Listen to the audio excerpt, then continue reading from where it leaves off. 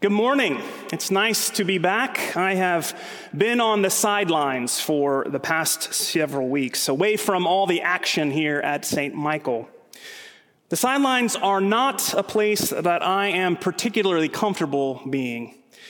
Watching the action, being so close to all that's going on without being able to actively participate is a huge challenge for me, and I wonder if for many of you, this time of social distancing in the church has felt similar. But a gift of the sidelines is that I often see and hear things that I normally miss in the midst of the action and busyness.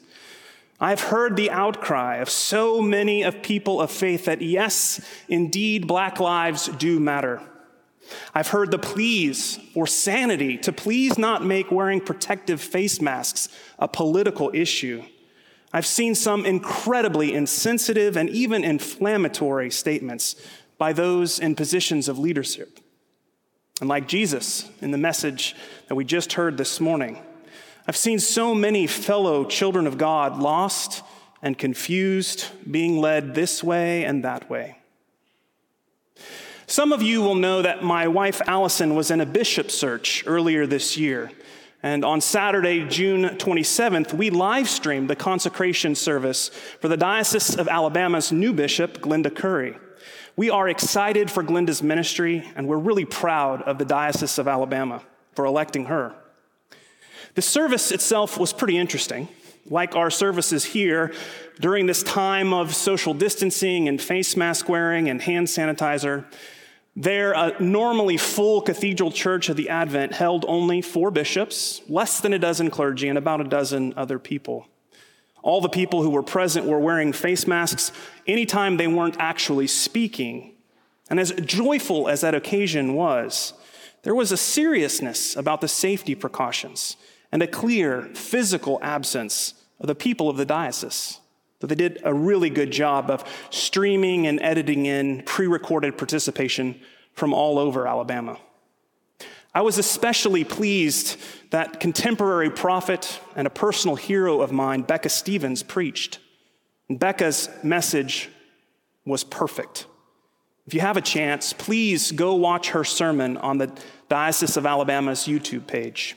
To sum it up, Becca made the point that when you are ordained, a deacon, a priest, or bishop, and I would argue when you're confirmed, you're asked to take a knee. We do so as a sign of respect and humility. You see, it's only while kneeling that the Holy Spirit can bestow upon you the gifts that you need for this next chapter of your life and of your ministry. This past month, I've heard so many wearying and heavy conversations about race, about corona, about the church. Jesus responds to all of us sharing these conversations with the words, "Come to me, all you that are weary, that are heavy, carrying heavy burdens." But I do think that it is critical during this time in history that we feel the weight.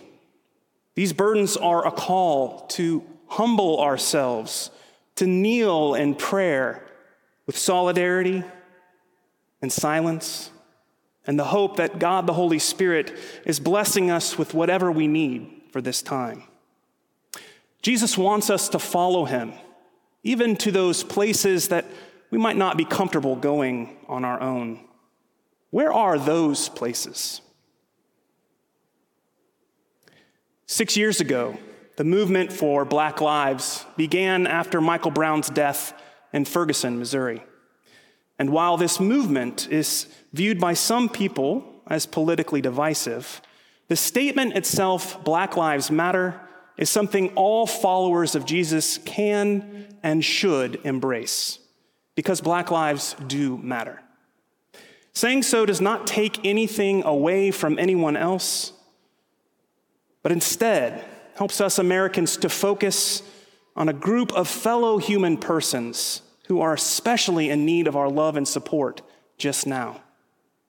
Saying Black Lives Matter does not mean that blue lives do not matter or that white lives don't matter. Of course they do. This is not an either-or situation. And as Episcopalians, we should intuitively understand this thanks to our Anglican theology. We are a both-and church with an already and not yet understanding of God's kingdom on earth as it is in heaven. If your home was on fire and you called the fire department to extinguish it, imagine the fire trucks arriving on your street only to check on each house they pass on the way while your home was engulfed in flames. You would freak out. My house is the one that's burning. Why aren't you putting out the fire? Yes, but all houses matter, they reply. Or supposing you had 100 sheep and one got lost along the way. Would you not leave the 99 and go and look for that one that was lost? Even if the 99 were saying, don't we matter? Of course they matter. All 100 sheep matter. That's why you go and look for the lost one. It's just that the 99 sheep are not currently lost. And the one that got away, the one that's lost, is the one that needs your attention just now. Remember the parable of the prodigal son? The older brother who refused to go to the party the dad was hosting for the younger son, saying, but when this son of yours came back, who has devoured your property with prostitutes, you killed the fatted calf for him. In other words, he says, don't I matter? Father said to him, son, you are always with me, and all that is mine is yours. But we had to celebrate and rejoice because this brother of yours was dead and has come to life. He was lost and has been found. Black lives matter because every single life matters to God. And this should inspire and encourage us to do all that we can to help and support our human siblings of color. Now, if you're interested in learning more about racial justice, there's some really good resources on our website through the Pub Theology page. Jesus calls us to follow him, even to places we might not be willing to go on our own. Where is Jesus leading you? If the weight of this time in history has brought you to your knees, as it has for me, then the Holy Spirit is calling you to action and will equip you with all that you need. So I invite you to pray. Pray about the social justice issue that is tugging at your heart. There's certainly no shortage of them. It might be ending human trafficking. It might be reforming our broken criminal justice system. It might be combating racism, not by being a silent ally, but by becoming an advocate, an anti-racist, by speaking up for truth and justice for all people. Some of you are already ministering to asylum seekers in our country, and many more are needed to ensure fair, equitable, and just processes and procedures. And all of this is done in our love of God and our love of neighbor. It's not easy to follow Jesus. Yes, I know. Didn't we just hear Jesus' own words? Come to me, all you that are weary and are carrying heavy burdens, for my yoke is easy and my burden is light. Friends, we need to hear these words of Jesus as much as his first followers did. When we decide to follow Jesus, truly follow him, we will most assuredly carry heavy burdens from our labors. There will be moments when the weight of sin, suffering, and despair of the world weigh on us enough that we are forced to our knees. At that moment, following Jesus offers us light and life. Because followers of Jesus know that God wins, that love wins, and that we're not alone in this world of pain and suffering. Our brother Jesus is in solidarity with us, especially as we kneel in solidarity with those striving for justice and peace.